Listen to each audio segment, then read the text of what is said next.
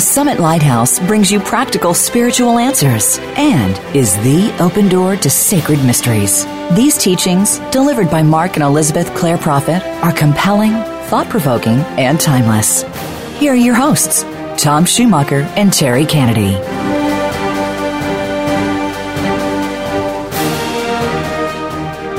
Well, hello, Masters in the Making. You are tuned to the Open Door, the online voice of Summit Lighthouse, where we publish, promote, and practice the teachings of the Ascended Masters, and where we invite you to awaken to the light within. I'm Tom Schumacher. And Terry's not here today, but I am, and I'm Sid Bennett. Hello, Sid. And yes, Terry is taking some time to deal with family matters. He's on the road today. In fact, I think he's probably listening in, so we better be good. Okay. Now, we are today on part 2 of a series we've begun. It's a 3-part series, very short, unlike the last 3 months of what we've been doing. And this is about the 5 steps of initiation with the Masters. Today is part 2, which is subtitled Friend and Brother.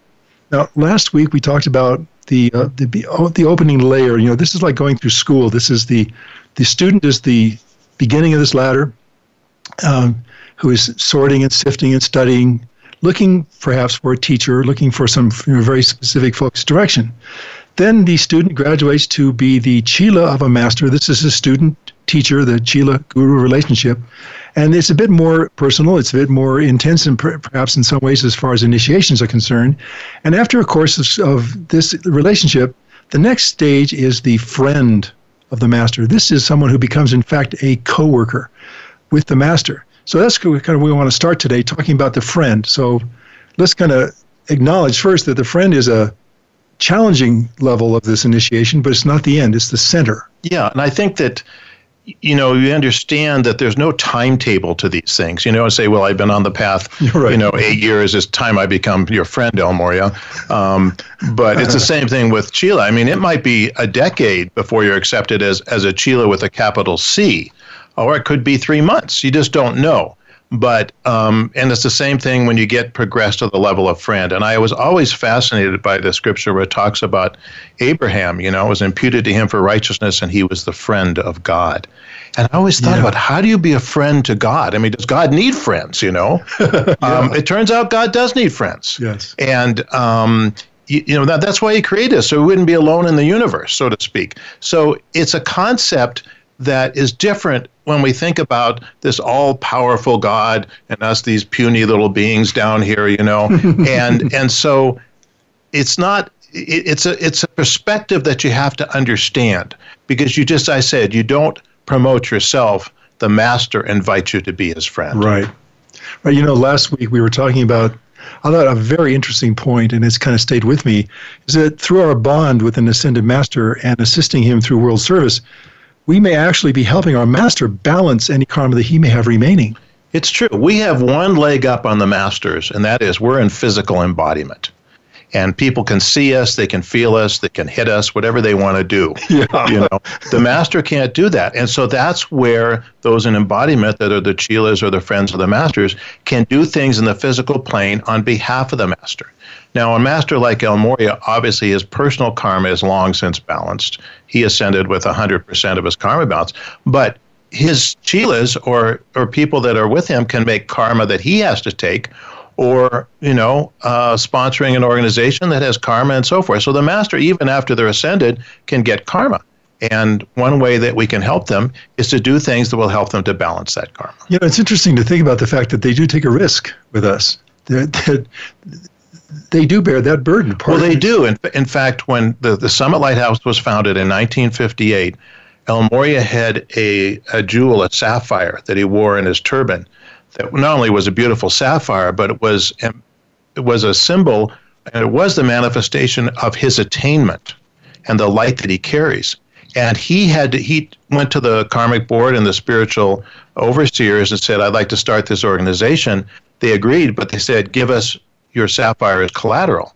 Now, why did they do this? Because otherwise, if there was no risk associated, then of course everybody would do it, because the karma, the people of Earth didn't have the karma that warranted another ascended master organization. But El Moria put up that cloud, and at one point, I forget when it was, he did get that back, that enough had been accomplished. So the masters are at risk too, and what they risk is the ability to help others. So, for instance, if they help us or an organization and we misuse that lighter energy, then they have less to help other people. Do you think it would be appropriate to talk a little bit about the other attempts that El Morya has made to sponsor organizations like this? Because I know that in the past there was another, at least one that I know of. Yeah. I think the Bridge to Freedom. Exactly. Well, we know that St. Germain sponsored the I Am movement. Right.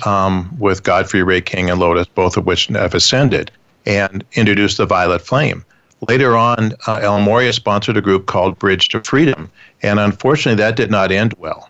And the messenger at that time was not able to hold her place. And so El Morya made karma with that. Yeah. Very intense karma. And so that's why when he went to sponsor the Summit Lighthouse a few years later, he was required to put up his most prized possession. It was a certain amount of his attainment. Wow. And so it's not something that the master does, without thinking about it. Nor is sponsoring us as individuals something they don't do lightheartedly, because they are at risk. And yes, they're ascended, but they can lose enough light that, again, they can't help other people, which is their goal. As we travel through the human veil, the human density, I think we want to caution anybody listening that you don't be afraid of associating with a master, because you may have karma, and you may, in fact, inadvertently create some karma for that master. They accept that risk. They accept that responsibility, don't they? They do. And once you get accepted at the level of Chela, if you make a mistake, they don't kick you out, so to speak. They have committed themselves, right, and you've committed yourself, and so forth. And they know that people in the physical plane make mistakes. Some of them can be fairly major. But if the heart is pure, then you work to balance that karma and move on. But I think that what I'm getting at here is trying to bring forth an understanding that heaven works a lot differently than I thought it would work. Yeah. What God's got all the energy. Why are they worried about not having enough energy to do things? But it's understanding the law which works on earth even as in heaven. So we must value the light of God. It's precious, and we must honor it to gain more. And if we don't honor it, we lose that which we have. Right. I've heard this said before in many ways. This is a paraphrase, but, God sees the problems. Why doesn't he just fix them? And, what I'm referring to, of course, is karma. Yeah. That the responsibility that we bear to balance our karma is not something that the masters can take on for us completely, but they can at times accelerate that balancing. They can, in fact, mitigate how much of it we get at one time. There's a lot of good in this. They gave us the violet flame, so obviously to balance that. But, when God created his laws for the universe, he doesn't lightly go against them. And karma is karma. But he said there are ways to mitigate that and to deal with it. And in fact, when we get to the teaching about brother, or maybe it's friend too, I forget, where sometimes the master will take that karma. I wouldn't bet on it, so to speak, but sometimes there is a great mercy and so forth. We have our role, and we don't have to worry about the masters fulfilling theirs. They will fulfill it perfectly. Yeah. And but you could see what the door that is wide open. It's not just I gave my heart to the Lord and I'm saved. It's wow. Look at this. In physical embodiment, I can do more than I ever thought possible. And the law is very explicit that we do bear our karma, every jot and tittle, because that is God's energy that we have used, and we want to purify that energy before it goes back to God. And one of the things that is very much center to all of these stages of discipleship is self-mastery. And we talk about this often on our show, but really this is a process of getting inside and underneath our psychology, understanding what motivates us, what drives us, what moves us, what has compelled us to make certain decisions, and how to maybe change those decisions. It's a process that requires us to be vigilant and careful. But everything you do in this world takes effort, takes striving. And what is different in this equation is, as you strive, as you balance karma, as you gain some mastery over a challenge that's faced you, maybe not for this lifetime, but other lifetimes, which, may be a big deal for you and nothing for somebody else. But for you, it is a big deal. God is there. They will meet you more than halfway, but you have to make the effort to go there. And I think what I always share with people is come onto this path, don't have mismatched expectations. That if you work for 3 months, God is going to raise you, to the realms of glory, so to speak. This is a process. It's a wonderful process, an exciting process, but it's the way home. And what else would we want to do? And when you see that the opportunity is unlimited, it's pretty exciting. It's very exciting. And not to counter what you just said, but to maybe add it to it in a different way, God will meet us halfway. If we are diligent, vigilant, if we really give ourselves in as much concerted effort as we can say, God, I'm doing my part. Now I want, please, you to do your part. And I don't know you have to remind God I probably to do don't. that. He knows. But, again, understanding that God has the right to test us. And then we'll get into a little later about the need for humility on this path, especially as you're progressing, lest you think it's you and not God that's doing these great things. So it's all equation. Keep an open heart, love God, love the elementals, love God's creation, his presence in other people, work and strive. And, you don't have to worry. God will show you the way. He'll lead you as you do, as we said, your part. Yeah. He'll take you. Well, and I don't mean to come across in any negative way here. One of the things that we want to remember is that we can't just simply say, Guru, I'm with you now, and you take over, and which there's no time to relax. In other words, if we slack off too much, the master might retreat. He might say, well, I'm going to come back when you're really ready. Yeah. No, that's true. I mean, understanding the equation of the guru-chela relationship is crucial because it may be different from what you think it should be. Yeah. Okay, it's not a mental exercise. It's not mentally logical. Why is Zen Buddhism there? So people can get out of their mental body or their mind and into their heart, because that's the key to this path. Did I ever tell you about the bumper sticker that I developed many years ago called "Clap One Hand If You Love Buddha"? I got a lot of very interesting looks on the highway. I bet you did. Anyway, just kind of going back for a moment to part one of our series, but just as the eternal student is kind of a walking question mark, and I think I'm quoting Mrs. Prophet there, that the friend must practice constant vigilance to avoid the pitfalls of pride, of a sense of self. So anyway, we'll get into that a little bit more after a break, so please stay with us.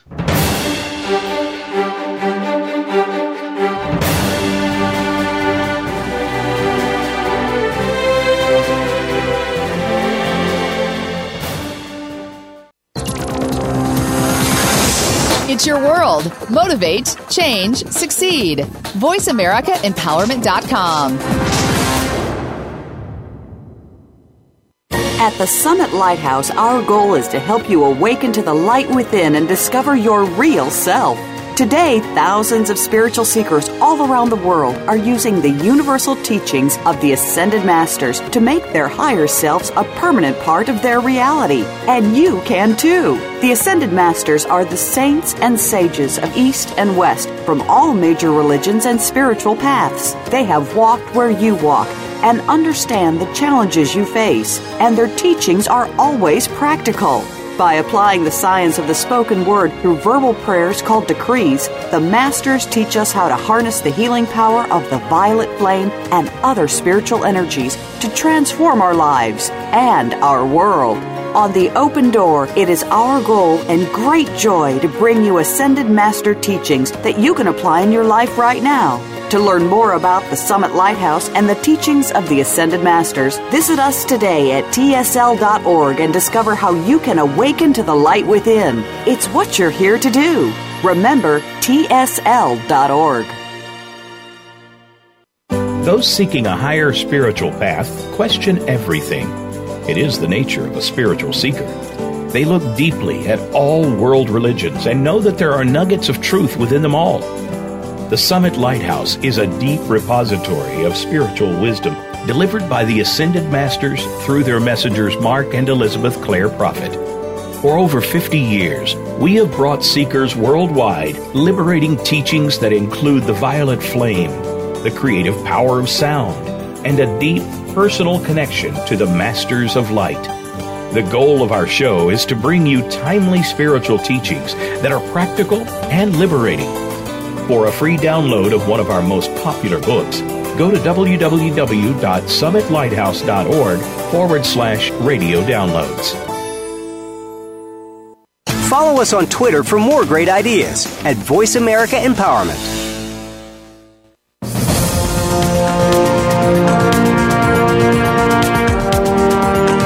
You are listening to The Open Door, brought to you by the Summit Lighthouse. Please send your comments or questions to webradio@tsl.org.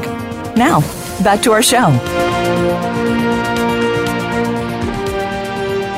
We're back, and the we is a bit different today because Terry Kennedy is not with us. He's off on a personal mission, and he'll be back next week, hopefully, or maybe the week after. But anyway, his seat is vacant here, but we're more than able, I think, Sid and I, to handle this discussion, which today, or we are, aren't we? I hope so. Yes, I think so. Anyway, we're on part 2 of a 3-part series on the 5 steps of initiation. That may be some confusing math here, but we did student and Sheila in part 1. Today in part 2, we're talking about the friend and the brother. And, when the Sheila reaches the point where the relationship with the master has engendered trust, the Sheila may become the friend of that master. And this is a very pivotal step and not without its dangers. Here's more. The third level, then, that is pivotal. This is 5 levels, therefore 3 becomes the center. It does become the 9-3 axis. And we know that the 9-3 axis of the clock, the pitfall is always pride and the sense of self. This level is the level of the friend. The friend of the living word, the friend of the guru. Now, as Chelas, we should be friends. In other words, extend our friendship toward the master. We should not expect that the mantle of friend will come to us from that master simply because we have decided to befriend the master. We have to prove ourselves trustworthy and bring ourselves to a certain level. The definition of the friend, those counted as friend of the master enter by invitation. Jesus said, "Henceforth I call you no more servants, but friends." You may wish to read John 15 today. This is into a relationship as companion and co-worker on the path of world salvation.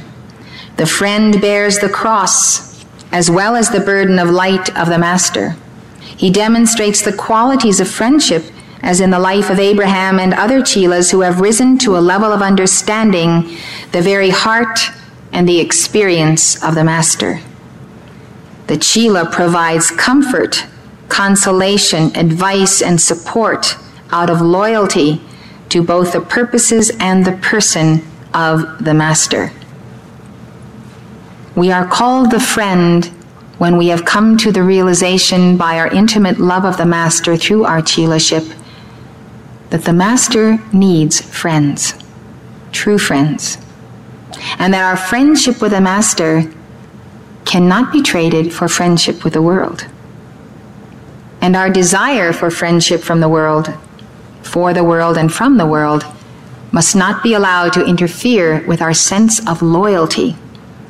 When you think of yourself as first and foremost in all of your being, as you consider what your identity is, as the friend of Saint Germain, the friend of El Moria, what does a friend do for his friends?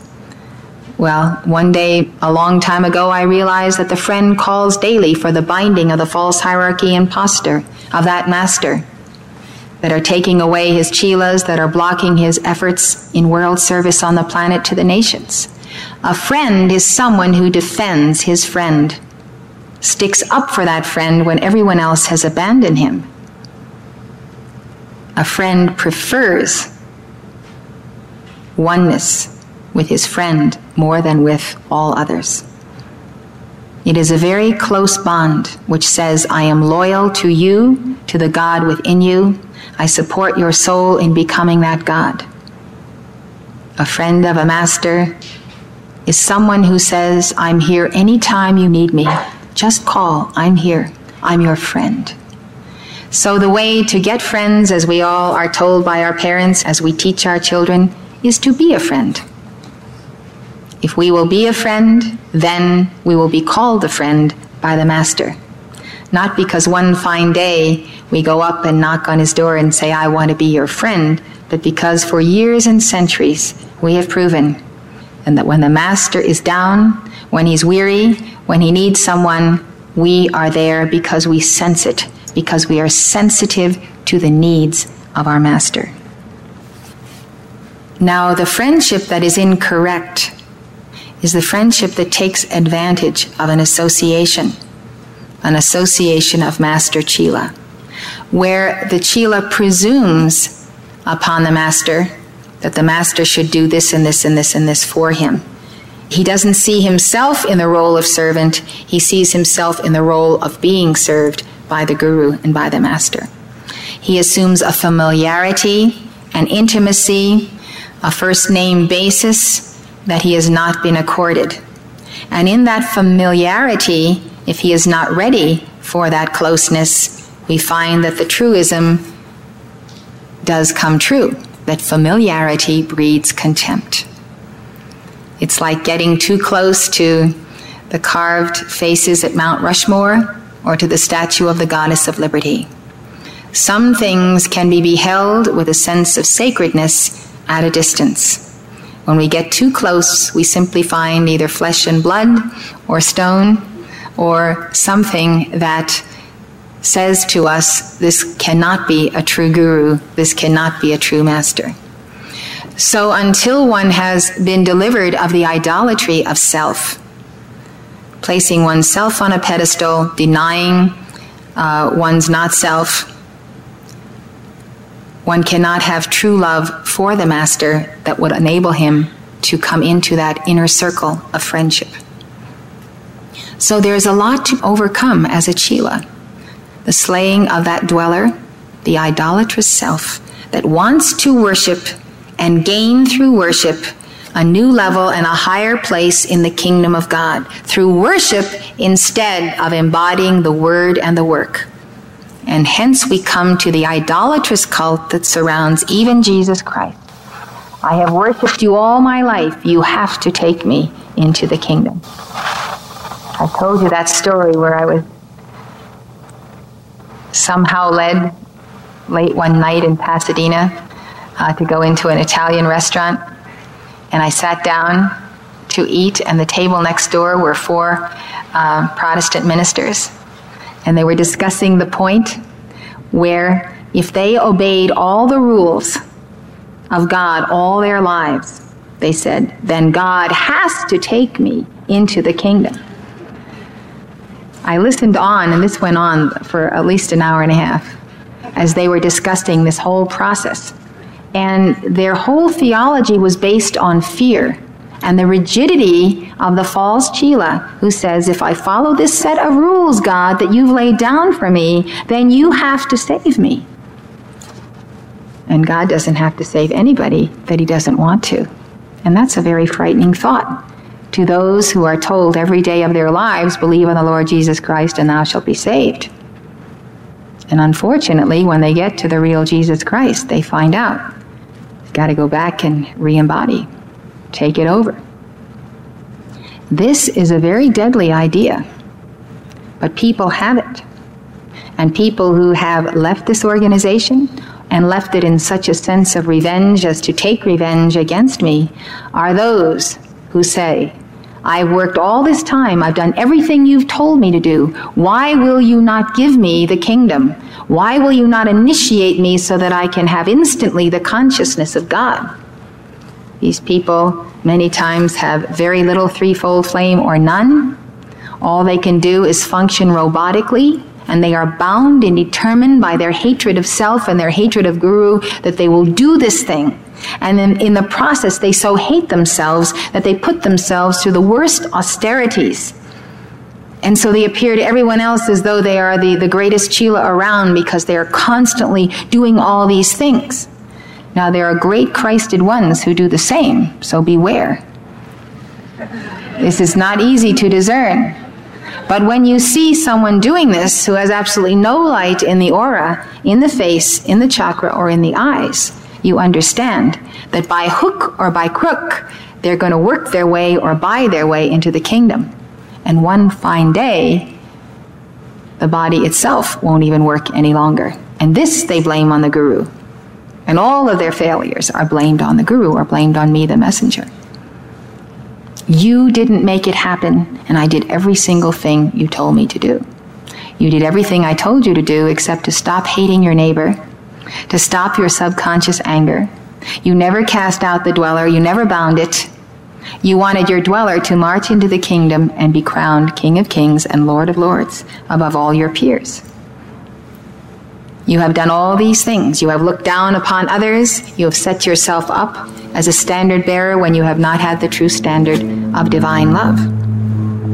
And ultimately, you have criticized and condemned not only your peers, but the messenger and the masters as well, if you could. That's the mark of the false Chela, who dashes forward to become the friend of the master before he has bent the knee at Luxor as Jesus did and said, "Give me the first steps." This is a very tragic and difficult situation. The friend, then, is one who has slain that dweller sufficiently that whatever is left of that dweller is bound in chains in that electronic belt and is not about to get out of those chains and come raging again. He may not have finished balancing his karma by any means.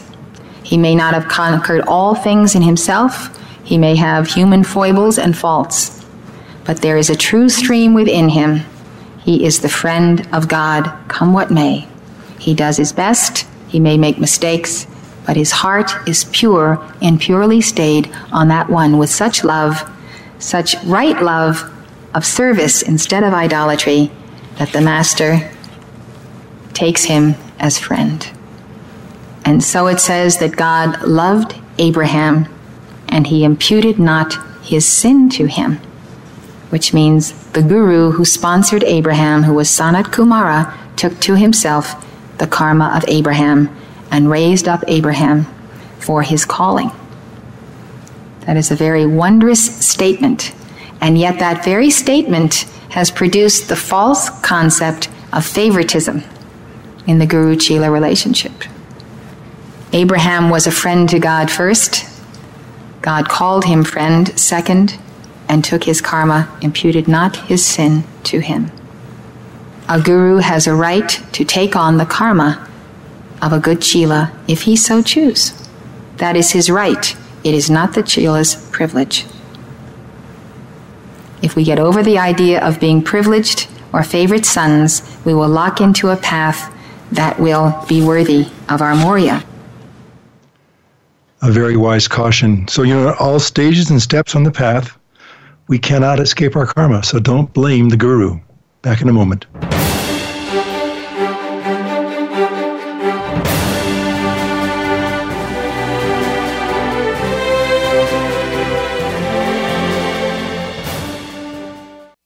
Follow us on Twitter for more great ideas at Voice America Empowerment. Right now, all over the world, warriors of light are working tirelessly to defend your soul's opportunity to achieve oneness with God. These spiritual warriors are keepers of the flame, and though few, the power they wield is greater than all of the weapons made by man. Founded by Saint Germain in 1961, Keepers of the Flame is a non-denominational fraternity in the tradition of ancient spiritual orders. When you join, you'll receive a series of lessons that will introduce you to a vast and dynamic spiritual world. See for yourself. Access Lesson 1 right now, completely free. No login required. Simply go to tsl.org/keepers, and in seconds you could be exploring a whole new world of practical Ascended Master teachings. Lessons are printed or available online for any time, anywhere access, and anyone can join. Discover your real self and explore your full spiritual potential. Become a keeper of the flame today and awaken to the light within. Please visit tsl.org/keepers and prepare to accelerate. Those seeking a higher spiritual path question everything. It is the nature of a spiritual seeker. They look deeply at all world religions and know that there are nuggets of truth within them all. The Summit Lighthouse is a deep repository of spiritual wisdom delivered by the Ascended Masters through their messengers Mark and Elizabeth Clare Prophet. For over 50 years, we have brought seekers worldwide liberating teachings that include the violet flame, the creative power of sound, and a deep personal connection to the Masters of Light. The goal of our show is to bring you timely spiritual teachings that are practical and liberating. For a free download of one of our most popular books, go to www.summitlighthouse.org/radio downloads. It's your world. Motivate, change, succeed. voiceamericaempowerment.com.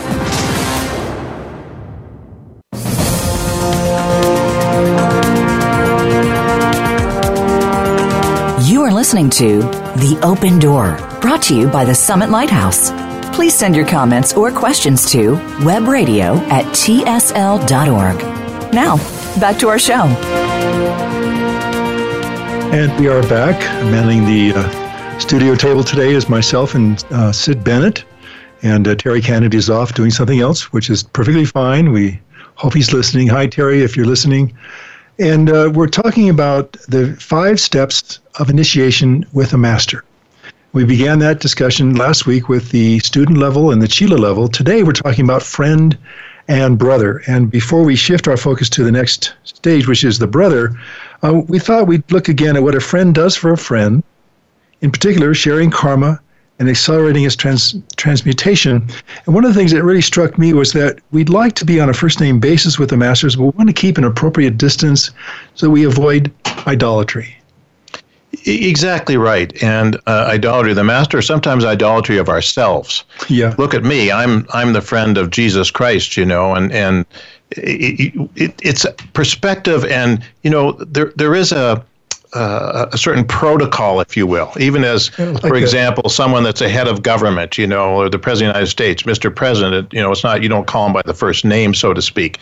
And so it's the appropriate role that you place yourself in with the master. I mean, if you become the friend of Jesus, that doesn't mean you have the same attainment as Jesus unless he gives you his, so to speak. Right. And so you keep perspective on this and understanding. And it's honoring the light of God that's within them.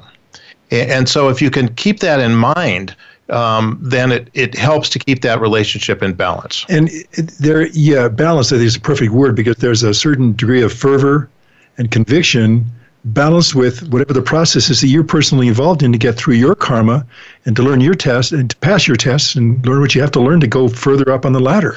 Exactly. And I think if I may, in terms of this balance, we talk a lot about our Christ self and our human self. And in this previous session you just heard, Mrs. Prophet talked a lot about the dweller on the threshold. We have reviewed that. For those who aren't familiar with that term, it's our human creation, so to speak. It's the sorcerer's apprentice. We have taken God's energy, pure and wonderful, and misqualified it in ways through anger, resentment, hatred, anything negative that we put. And we actually create a personality, if you will, that it encompasses this negative energy. That's called the dweller on the threshold. It's not of God. It's a human creation. But it's very powerful. It doesn't want to go away. It wants to be in charge of your life stream. And a lot of people, they have allowed the dweller on the threshold to be in charge. You can see by their actions.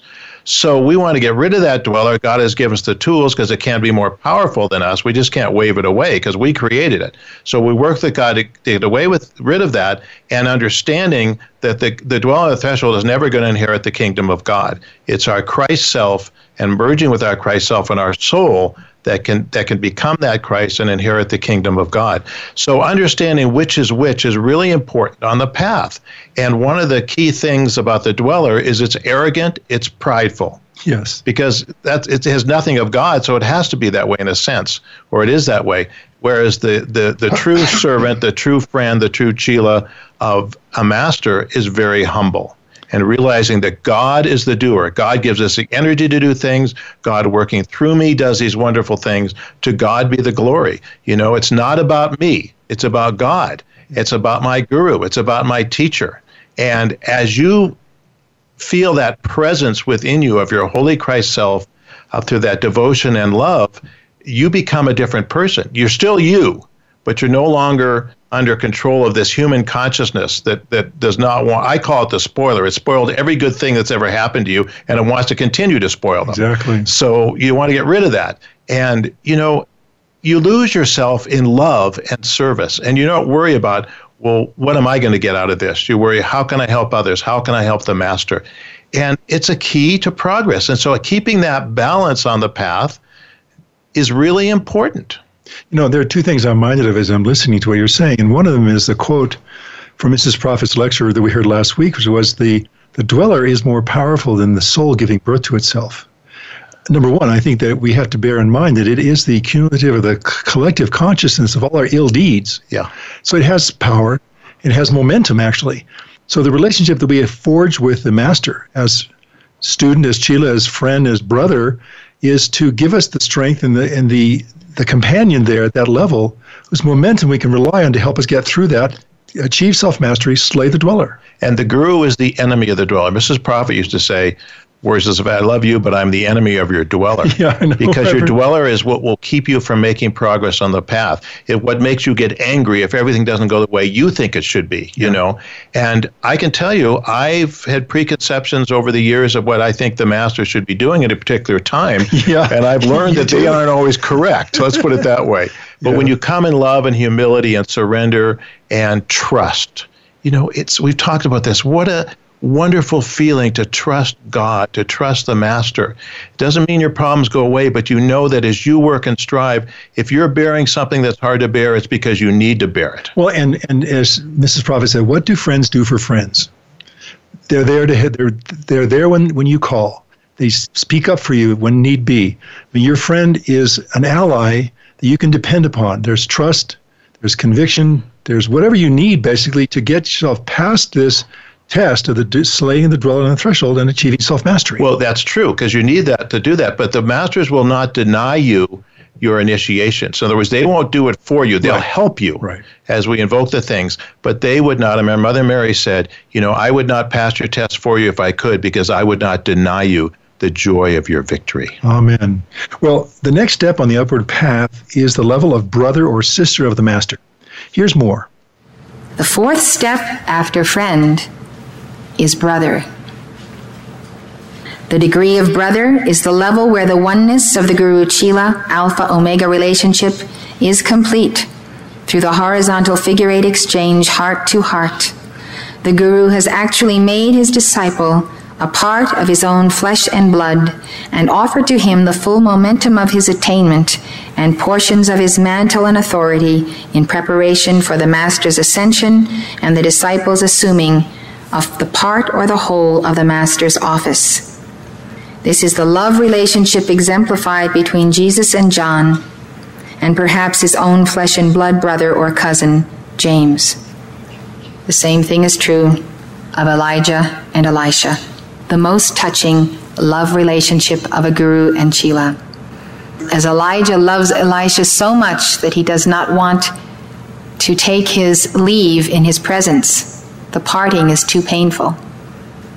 And Elisha says, I will not leave you. Wherever you are, I will be. I am going there. So he keeps on following him, and Elijah finally says, if you see me when I am parted from you, you will receive a double portion of my spirit. The devotion is so great that immediately the mantle falling upon Elisha makes Elisha the prophet in Israel, and he parts the Jordan, the waters of the Jordan. That didn't come in a moment by favoritism.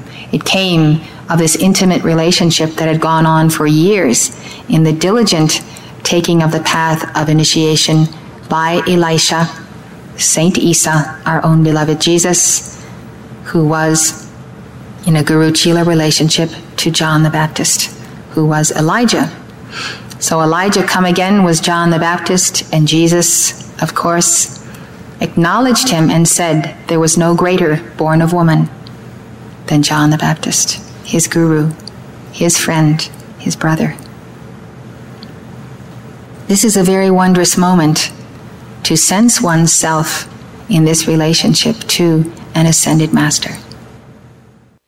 I think this is just amazing. I mean, there's only 2 minutes to that brief excerpt, but yet it covers a very important part of this whole path, which is the levels of intimacy that we gain with a master. It's profound. Oh, and it gives us access to their momentum, their attainment, their mantle, their authority. I mean, that is an awesome experience. You know, I observed and obviously knew Mrs. Prophet in terms of her work for a long time. Yes. And what I observed in her was she was always on call for the master, 24 hours a day. Whatever the master asked her to do, she did because of her devotion and her love. And of course, it's interesting, but what I love about the path is when you serve others, you are in essence serving yourself, because you're not only balancing karma, but you're building up light and the good works in heaven, so to speak, that give you that light and energy to continue to help others and grow. So you're not giving up yourself by any sense of the word, but you're allowing yourself to share that most profound love. In fact, they say it's the greatest love in the universe, even more than twin flames, is the love between the guru and the chela. I didn't know that. Yes. And when you have that relationship, the thought of self really disappears. You want to be of service to the one you love so much. And, not having been in that relationship myself, I can't necessarily understand it, but I've been in enough of these relationships in terms of loving and giving and sharing and so forth that you understand how profound it is. The concept of band of brothers, those that fight together in a war, so to speak. There's a bond unlike others that is built there. And sure, women and things they do together and so forth. So it's a wonderful prospect. This is about love. It's not about position, power. Am I going to sit on the right hand or the left hand of the master? The love becomes so fulfilling in your soul, you desire nothing else. Mother Teresa was a perfect example of that. The love became, it displaced every other human desire she had in her being. She was free because she had that love. And that's the relationship we can have with the guru. And, there used to be a song many years ago, or there was a song many years ago, and it was by forgive me for saying the mamas and the papas, but it's okay. Unrequited love's a bore. In other words, if it's just a one-way street, it doesn't mean anything. But when you have a love with the master and you are able to position yourself in increments, that master will give himself to. He won't give all at once because you're not ready for it necessarily. Yeah. But as you become ready, and everything else changes. Your perspective on life changes. You want to serve, you want to give, because you have become that love of the master. Yeah. And it's so fulfilling. It is so joyous.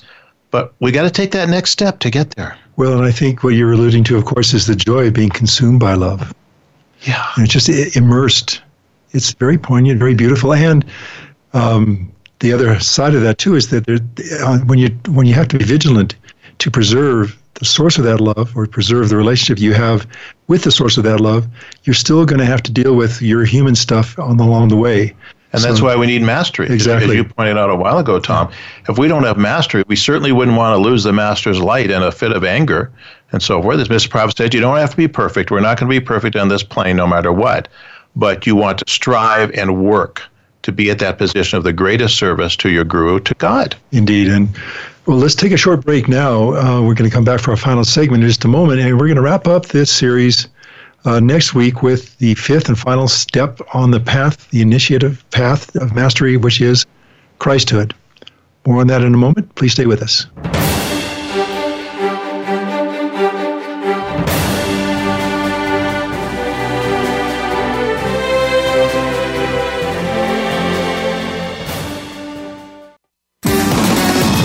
Success starts here. VoiceAmericaEmpowerment.com. It's your world. Those seeking a higher spiritual path question everything. It is the nature of a spiritual seeker. They look deeply at all world religions and know that there are nuggets of truth within them all. The Summit Lighthouse is a deep repository of spiritual wisdom delivered by the Ascended Masters through their messengers Mark and Elizabeth Clare Prophet. For over 50 years, we have brought seekers worldwide liberating teachings that include the violet flame, the creative power of sound, and a deep personal connection to the Masters of Light. The goal of our show is to bring you timely spiritual teachings that are practical and liberating. For a free download of one of our most popular books, go to www.summitlighthouse.org/radio downloads. Change your world. Change your life. VoiceAmericaEmpowerment.com.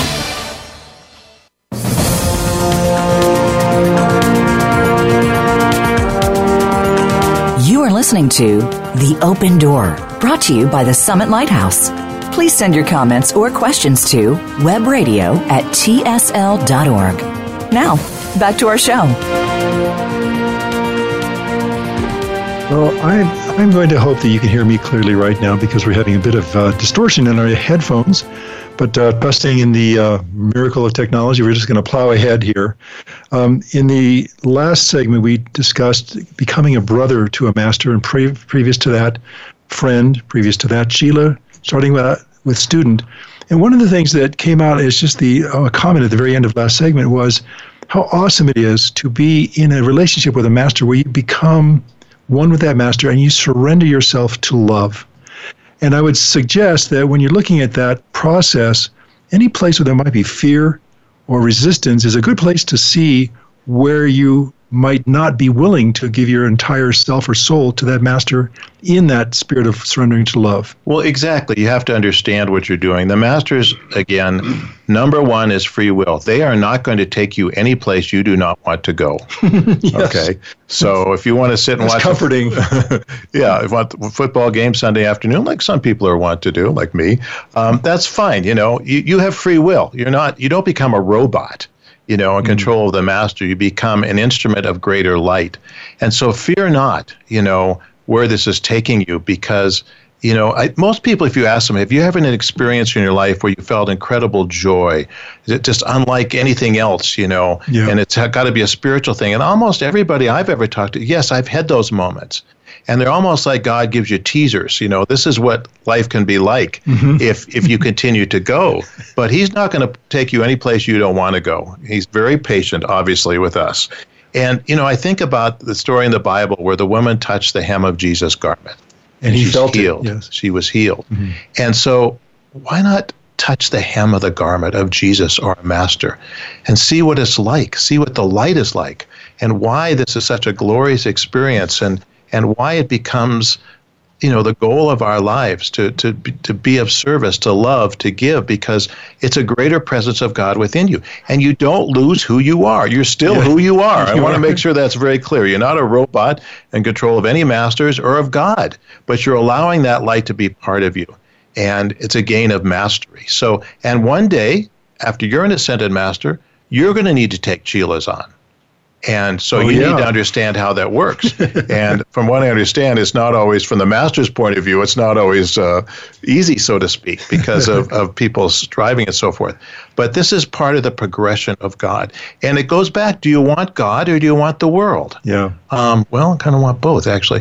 Well, that's fine for now. But if you really want God, then you're going to say, I want God more than I want whatever this is that you're going to get. Chocolate, or, hey, wait a minute, or, I don't have to have a beer every day when I get home. I want God more than the beer, so to speak. And, God, don't do it because you have to do it. Do it because the love compels you to do it. Exactly. Because that's the only way it's going to stick. And God will meet us where we are, This is not a list of do's and don'ts. Right. If you want the love, then what am I going to do to get greater love in my relationship with God or with a master, or with my Savior, Gautama Buddha? He's not going to change for my sake. He's not going to lower his vibration, so to speak. I need to raise my vibration. So, and there's ways to do that. And when you're ready to do it, you'll do it. It's as simple as that. How strong is your desire to know and experience God? How strong is your desire that says, I've had it with this world. I mean, when you understand how many thousands of embodiments have everything there is to do on this planet, you've done it. You know? And one of the traps that we all encounter is this worthiness issue. We don't feel that in this moment we're not worthy enough to be loved by God, but we're going to work on it. And we are worthy to be loved by God now. And you remember the show we did some months back where one of the statements that came out of Mrs. Prophet's lectures was, Jesus is loved by God, of course. But do you know that you're loved by God in the same way? That God loves you the way he loves Jesus? I've read a fascinating teaching yesterday or the day before. The Divine Mother, there's a mother aspect of God, is unable to comprehend our sins. In other words, all the Divine Mother sees is the perfection within us. Oh. So she doesn't even know about your sins, so to speak, and so you're loved. But, it becomes, Lord, I am worthy, make me worthier still. You are worthy of love. You are worthy of putting on your Christhood. There's work to do, You got to get rid of this debris that's sort of blocking your path, so to speak. Got to get that bulldozer and either burn it up with a violet flame or, move it out of the way, whatever it takes. So it's that co-measurement, Tom, of understanding, yeah, I've got karma. Yeah, I've got this dwelling on the threshold that's a spoiler. It ruins everything in my life that I love and like. But I also have the light of God within my heart. I have a soul that has the potential to become immortal because of my Christ self and merging with my Christ self. I have an advocate in my Christ self, in Jesus. And next week we'll talk about putting on your Christhood. It's the reality. It's there. It's an equation of light and darkness, and we can do it. Yep. So you see your life differently. You see who you are differently. You see what you do every day matters. Even if you're going to a mundane job, or do things that on the surface don't seem that exciting. You know who you are. You know God's going to bring you opportunity to pass tests, to get closer and closer. And so this is why the saints, as they get closer to God, they have some pretty rough things happen to them sometimes. They didn't have the violet flame, and yet they love God. They're not worried about that. They're worried about being who they really want to be, which is a portion of that Christ, a portion of the guru, although they might phrase it like that. Yeah. And that happens to us too. It's what do you want? What do you really want out of life? Yeah. And I think as we get near the close of today's show, one is probably make a point about the fact that while the dweller on the threshold seems a pretty scary concept, and there's a lot of power inherent in that collective consciousness of our ill deeds, that we have a greater power to overcome that dweller, and our encounter with the dweller is inevitable. Don't be afraid of it. Prepare for it. Use the tools at hand, like the violet flame, to approach this moment when you will overcome and have your victory. And start with the little things, Try not to lose your harmony, irritation, that's a sign. There are lots of opportunity to overcome irritation every single day of our lives, Yes, there are. And so work on that. That's kind of fun, and the little things. And again, God helps you. It's the guru-chela relationship is a relationship. It's not one way. And so if we want to receive from the master, we give, and so forth. It's like anything else. You got to understand the rules of the game. Once you understand that, then you can strive, because they aren't inherently logical, so to speak. It's not a mental exercise that we shared earlier. It's from the heart. And so be open to God, open to learning, open to growing, open to stumbling and falling down, as long as you're willing to get up again. And at every step on this path, you are totally able, willing, and encouraged to request divine intercession. Yeah. People don't even know to ask. Yeah. And that's what we've talked about Archangel Michael. You want protection for yourself and your family? Guess what? Ask Archangel Michael for your protection when you're in the car or whatever you're doing, and so forth. And, we live near Yellowstone, and there's been talk about the Yellowstone caldera erupting and ending life as we know it on this planet. It's kind of a sobering thought. And my daughter brought it up, and I said, God didn't place us here to have the caldera blow up, And I do trust God. We're prudent. We use common sense. But it's wonderful not to live in fear all the time. Yeah. Well, indeed, it's not. And I guess that's part of the underpinning for the momentum behind initiation. So when we're willing to do the study that we need to do, to apply what we've learned, to take initiations, to accept our testing, to recognize that we have karma that has to be balanced, when we can get to that place, and we're all going to get there, then it doesn't mean it's smooth sailing, but it does take us to an inevitable reunion with the heart of God through, as we're going to talk about next week, Christhood, so that we start this ladder with, again, the student, moving through the guru-chela relationship, the friend, and all of that entails the brother and the intimacy that is inherent there, and finally the oneness, Christhood. And you have made a lot of good decisions in your lifetimes, or you wouldn't be where you are right today. Yeah. But we do need to understand, if we aren't totally happy with where we're at, we can change that. And that's, God's given us free will. You can do it or not do it. It's really up to you. Yeah. And if you're willing to do it, the masters will be there and meet you where you're at and work with you. And I just love that. I do too. It's exciting. It's, what it does? It fills me with hope. Amen. I couldn't say it better.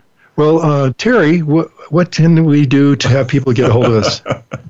Terry. Wait a minute. Web radio at tsl.org. That's very good. We love your questions. Yes. We'll endeavor to answer them. So let us know what you're thinking, what your thoughts are, and what you'd like us to cover even. Indeed, and we're always open to those ideas, and we will respond as long as you're civil. Anyway, as we like to say all the time, and we really mean this in no facetious manner whatsoever because it's really true, though the upward path may be difficult at times, the rewards are out of this world. Thanks, everyone. Talk to you next week. Bye-bye.